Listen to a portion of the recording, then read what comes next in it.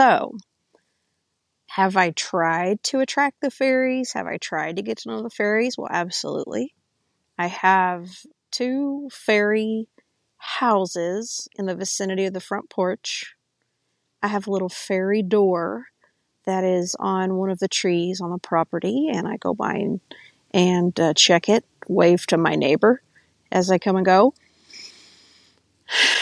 I love fairy artwork. As a matter of fact, I'm bidding on some fairy artwork tonight in a local auction that I truly hope to win so I can hang it over the place where I sleep. I mean, fairies are an important part of my life.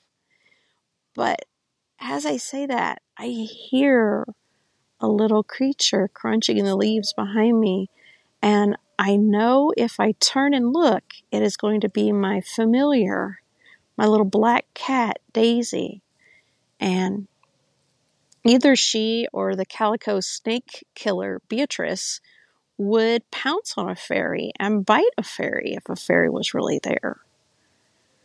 So, I mean, we did have a furry critter get in the house this week. We had a flying squirrel the night before last. Or maybe it was last night. No, it was Saturday night because it was during our Guild Wars 2 raid. But that was most definitely a beautiful flying squirrel. Not a fairy.